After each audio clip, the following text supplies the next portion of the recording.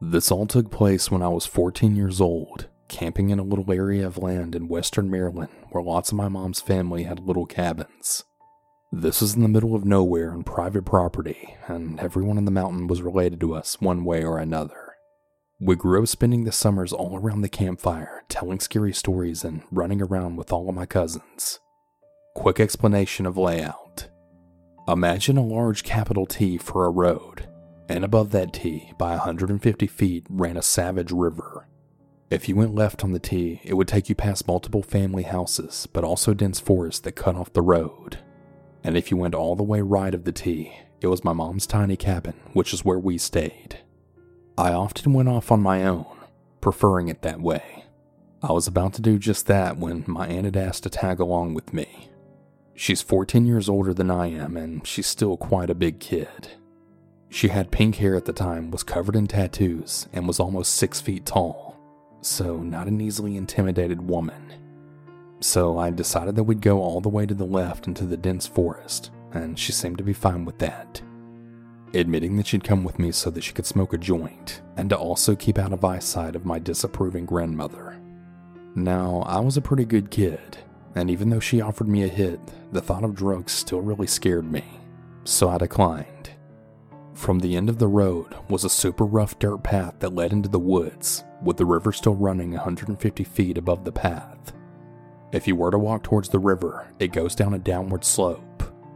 A few miles in, you'll actually come across one of those legendary random staircases that led to absolutely nowhere. On this particular day, I had taken the dirt path and had walked down the 150 feet along the river, watching the fish and the crawdads scurry as my aunt got high as a kite, just a little bit behind me. I was kind of in my own little world when I suddenly heard a click noise that brought me right back to reality. I looked around and I was kind of confused. Then my eyes landed on some man that I've never seen before, standing across the river from me, no more than 15 feet from me. He must have just walked out of the woods on the other side of the river or something. It's summer, but he's in a black jacket and raggedy jeans, and he's holding one of those old cheap non-digital yellow cameras that would roll the top, and then it would click to be able to take another picture. I was pretty stunned because I'd really never seen anyone other than my family anywhere around the area in all the years that I'd been going up there. The man then smiled at me, then slightly lowered his camera. He was older, probably 40s, and very scruffy. He was also tall and kind of thin. He takes a step forward, and I in turn take a step back. He scrolls the top of the camera and then points it directly at me yet again. I'm literally at a loss of words, and all I can manage to do is take another step back, almost slipping on a rock as I do. That's when my aunt stumbles through the trees and is in mid-sentence about how much she missed being high, when she then stopped and stared at the man. I started staring at my aunt at this point, frozen like a deer in headlights. I slowly turn and he's not looking at my aunt. He's still just staring right at me. He clicks the camera yet again right at us. The man then does something else that makes my blood run cold and turns the situation from weird to terrifying. The man then does that tut-tut-tut thing with his finger and points to what looks like a knife that's sheathed and strapped to his hip, and then points to a finger that he slices across his throat. That's the moment where I went into autopilot. I spun around and began barreling through the trees, grabbing onto my aunt in the process. My heart began pounding as I ran, though I could have sworn I heard one more click right before hearing the splashing from behind me. I almost collapsed because my legs felt like jelly. The river is really deep in certain parts, but where I had been, we were at a point where the water would have only been thigh deep to a grown man. I tore upwards and ran blindly, like a rabbit from a fox. When we finally saw the stairs, my aunt quickly yanked me to the other side and then slid down beside me as we caught our breath. I was wheezing so loud that I actually had to cover my mouth to try and muffle the sound. I peer around, but the trees are so dense that I can't see the river from the stairs. But even with my hammering heartbeat, I can hear the snapping of branches, almost like someone barreling through the forest. Now I'm terrified. It's not an easy straight trail back into my family's property. You kinda have to weave around, and in certain spots it really dips and gets rocky, so you have to do like an S shape to get through. There's lots of random rocks just about everywhere, and it would be really easy to twist an ankle or smack into a tree in my panic. Not to mention, we always tread carefully and look where we're going because there's also so many snakes in that area as well. I'm now sobbing and wheezing very badly, and we still had another few miles until we'd even hit the first part of my family's property. Along with my roaring heartbeat, I begin to hear a really cheery tune. The man's whistling, and it's getting closer. My mind is racing, but I know we can't stay. Neither one of us had any type of weapon, and staying there was making it harder for me to convince myself to run as paralyzing terror then crept in. My legs and arms are already cut up, and before I can decide what to do, my aunt pulls me towards the T road desperately, just stumbling and running. I don't make it more than another mile before I misstep and trip over a branch, tripping and smacking headfirst right into a tree. I crumble over and taste blood. I had apparently bit through my lip in the fall. I'm pretty damn dazed, but my adrenaline is still pumping, so I scramble to a tree as my aunt turns and notices that I'm not right behind her. She scrambles back and then drops to her knees in front of me, then whispering. She keeps repeating to me that we need to keep going. I'm shaking so bad though that I don't think I can walk, much less run. I have probably another 1.5 miles until I'm on my family's property, but another 2 until we're at an occupied cabin, my grandmother's. My ears are ringing and I'm hardly paying attention to my aunt's frantic pleas. I completely psych myself out again and keep looking behind me, but I don't see anything. She decides that she's not going to waste any more time because of stupid me and half drags me up and forward. I hobble forward as quick as I can as she continues to pull me really quickly. The rest is pretty much a blur until we break through the woods. Most of my family wasn't there at the time, so we only stop when we make it to my grandmother's, and I just run in absolutely sobbing at this point. No one locks their doors around there, and my grandmother takes one horrified look at both me and my aunt, who's also equally cut up and scared looking, and yells for my grandfather, who promptly takes over and grabs his rifle. I couldn't put into sentences what had just happened, so my aunt takes over, leaving out the part about her being high as a kite. My grandfather and grandmother go cabin to cabin, gathering the men and their guns, as well as warning the women and children about what just occurred. There's no signal up there, so calling the sheriff wasn't really an option, and to get up to the mountain if they left immediately, that would take over an hour to get there. It's also getting dark now. The roads leading up to the property are so windy and steep, you'd have to be out of your mind to try and drive up them in the dark anyway. My mother eventually got word and came over. She took one look at my aunt and said that I had probably just gotten high with her, which in turn made us overly paranoid, and that when we saw the random fisherman who was trespassing, we jumped to conclusions and had probably startled him just as much as he startled us. She continued by saying that I probably just imagined that he was taking my picture or chasing us, though my aunt had been the one to repeatedly retell the story. My aunt stood up and yelled at my mother, saying that I was a good kid and didn't do anything, and that we really were telling the truth. They began screaming at each other until my grandmother made them stop, telling the both of them to grow up. Even with the men of my family scouring the woods, they never did see any sign of the man that we encountered in the woods. For the first time in a really long time though, everyone in the mountain locked their doors that night. And to this day, all I can wonder is if I'm really part of some creepy picture collection. But considering what all could have happened, I think I can live with that.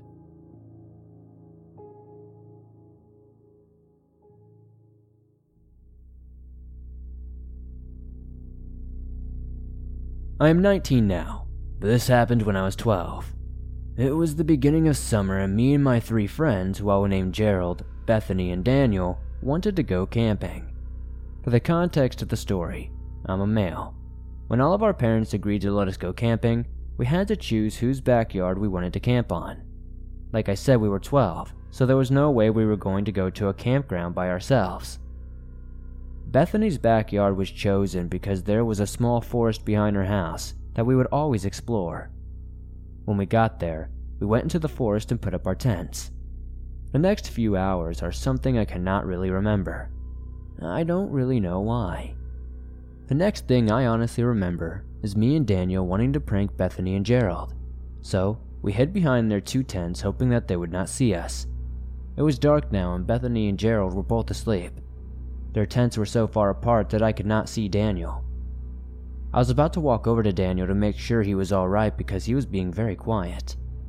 For more context, Daniel is a theater geek, so he usually is very loud and very proud. Just as I was about to go talk to him, I heard a twig snap from behind me. Turning around, I saw a figure in the distance. Thinking it was Daniel, I whispered, "Daniel, what are you doing?" My blood turned cold as Daniel answered me, "I was walking over to you. Why?" However, I did not turn around as my eyes were locked on the figure. I did not know who it was, but it was human.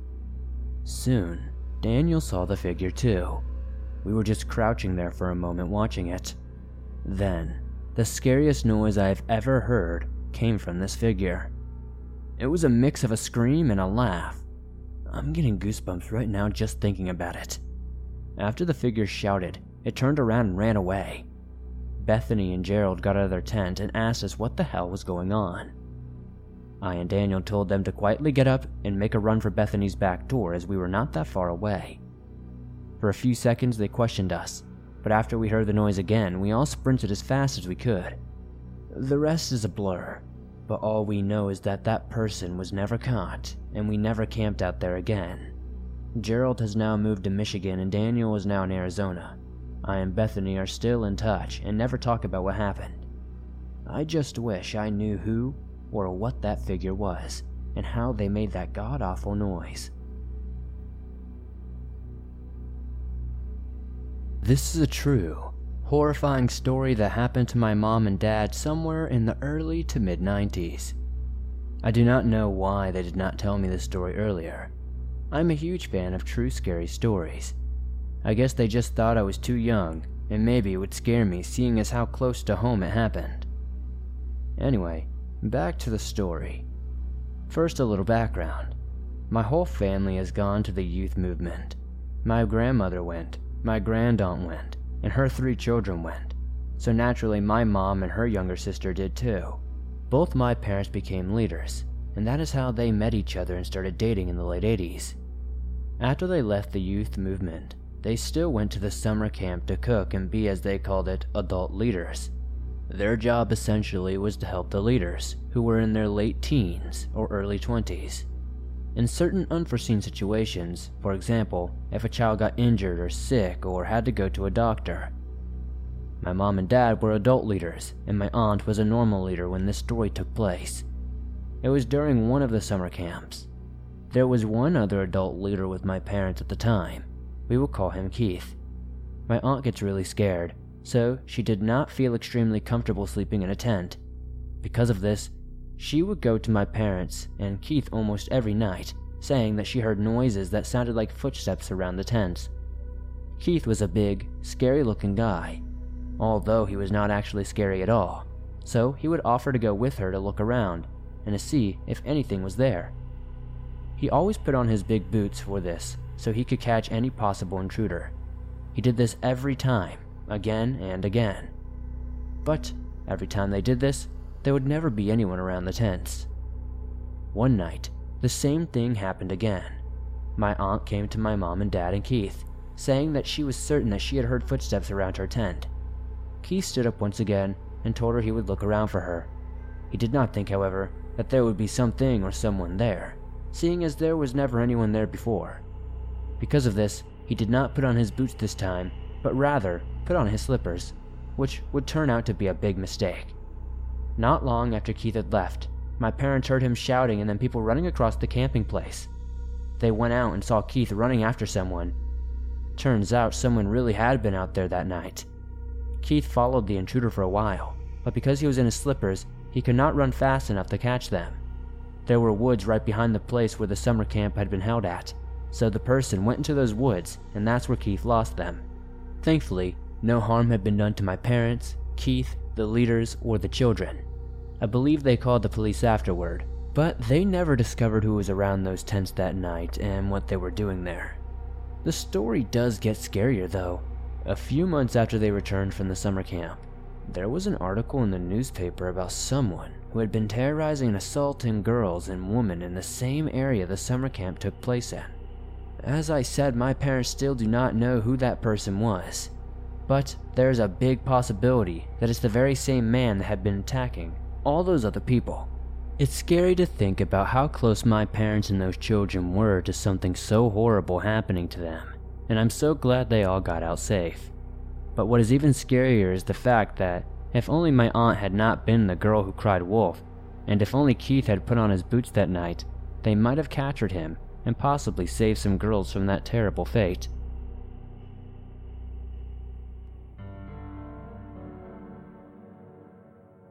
To understand my story, you sort of have to know a tiny bit about trespassing laws in our country, and that we don't really have any so long as you're respectful and non-destructive.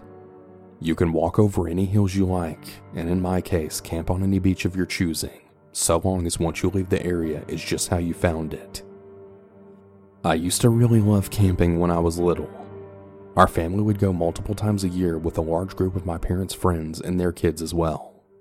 On average, there were maybe about 10 of us at a time, which was a bit of a logistical challenge since we always headed out to this one really remote beach on the coast. Actually, we weren't the only ones. There's always yachts bobbing just off the shore, with people in them and other campers lining up and down the beach. Most of them had children or teenagers, so it wasn't really a wild party scene. It was very much an informal family holiday spot. There was even a small building with toilets and showers that were installed nearby, even though this was the middle of nowhere. I guess the local council must have figured it out and got sick of people peeing behind the bushes. We had took a trip up in spring 2011. I'm really bad with time, but I really only know this because I got my dog in winter 2010 after picking her out that November from the shelter as a birthday gift to myself. I know you guys love dogs, and she'll be very important to the story later on, so let me tell you a little bit about Parmesan. Parmesan came to me as a 6-month-old puppy who had actually been rescued from a dog-fighting situation. We're not entirely sure what breed she is exactly, but my best guess is Lurcher and Staffy mix. She's a wonderfully well-tempered dog with most people and dogs, but you absolutely do not threaten her. She'll have you. So by the time of this camping trip, I think I'd had Parmesan for a few months. She had never come camping with us before, but as far as my family were concerned, dogs can go on camping trips. So when we all piled into the car, she came too. Unusually though, none of the family friends could make it this time.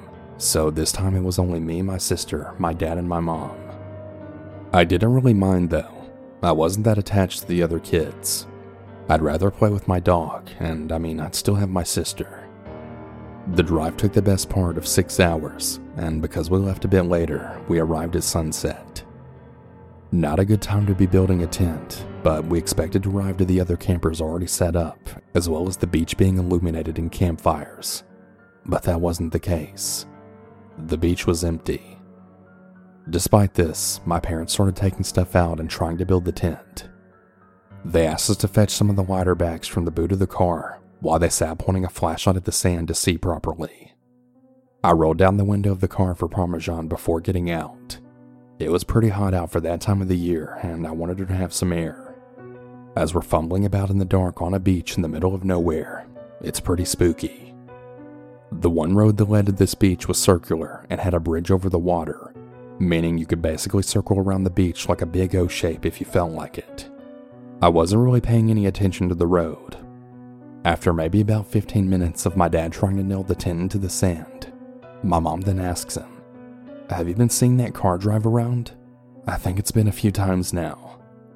My dad kinda just shrugged her off. He's sort of just like that. I don't really know if he had said anything back to her, but after a few more minutes, a car then pulled up right next to ours on the road, and someone got out.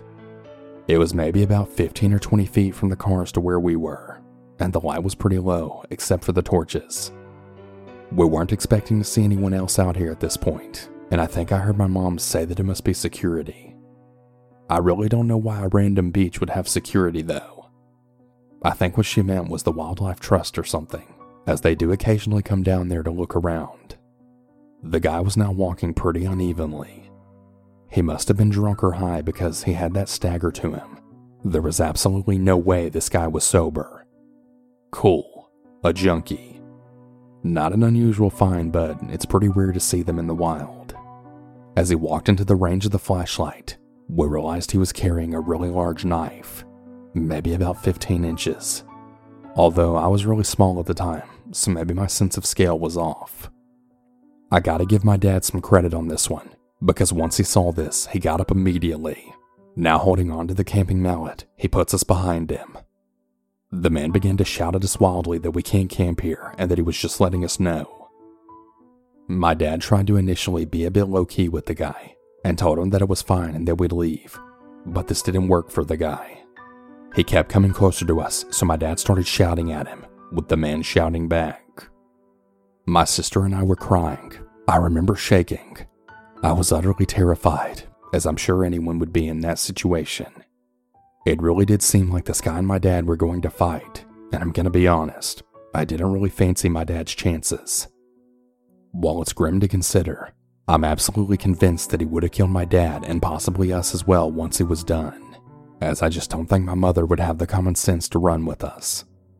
I really love my mom, but she's always put her relationship with my dad above us.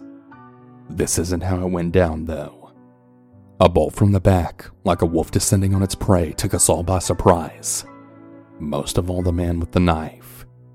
Right in that exact moment, Parmesan was the apex predator. She got him good by the arm and clamped down hard, ripping his jacket and shredding the skin underneath. The man dropped his knife as it had been in the arm that she got him by. He kicked her and punched her, and he eventually got her off. He grabbed the knife from the sand, ran back to his car, and then drove off.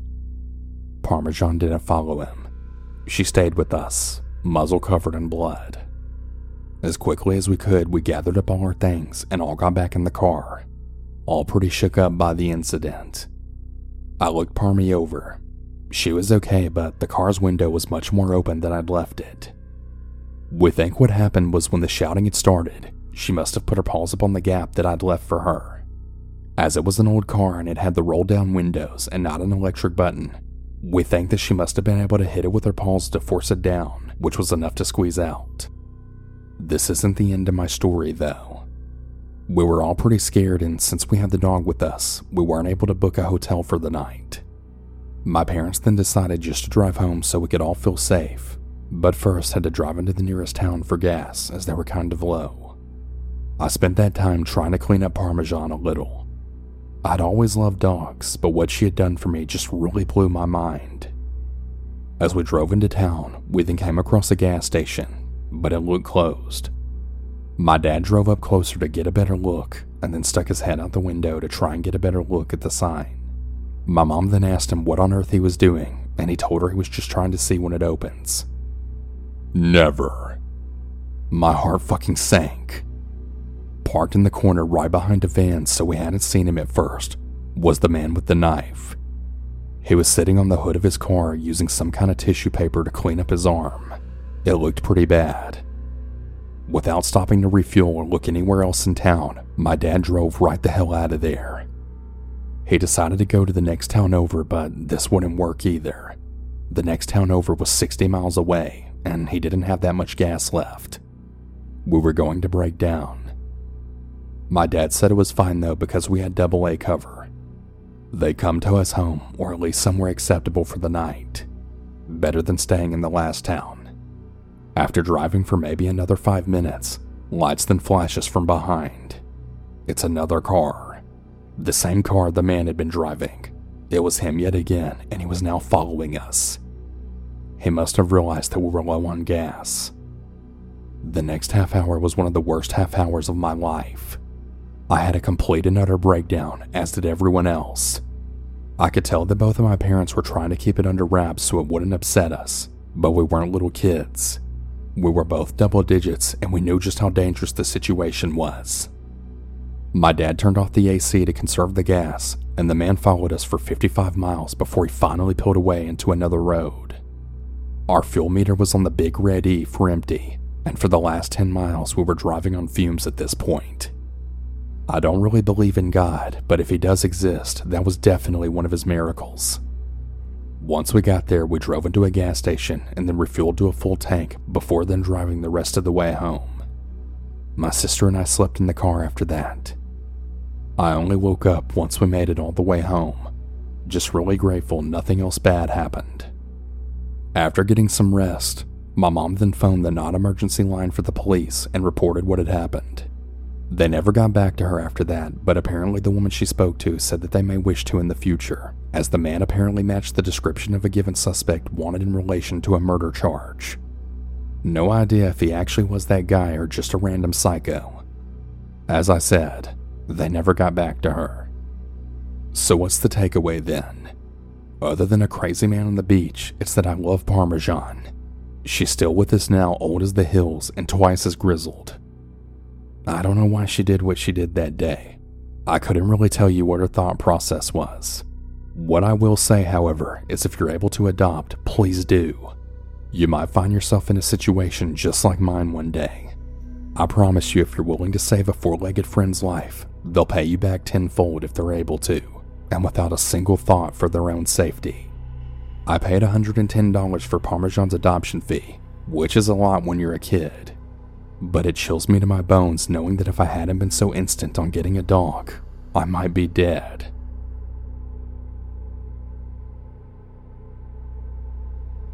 Hey there. My story is 100% true, and it's something that happened to me and an ex-girlfriend about 5 years ago. We had been seeing each other for about 6 months when we decided we would go away for an off-the-grid weekend in my camper van at Exmoor National Park, UK. Off the grid meaning no phones, no laptops, or any tech of any sort. Just the two of us. We didn't live in the area, and it was about a 4-hour drive from my house in London. We had both worked on that Friday, and we had arrived home at around 4 p.m. Having packed the previous night, we then showered, changed, and set off. After escaping rush hour London, we didn't arrive until about 10 p.m. Now, this wasn't really ideal, as we would now be finding a suitable location to park up for the night in the dark. Given that neither of us knew the area or had ever been there before, it would present some difficulties. We arrived at a place called Porlock.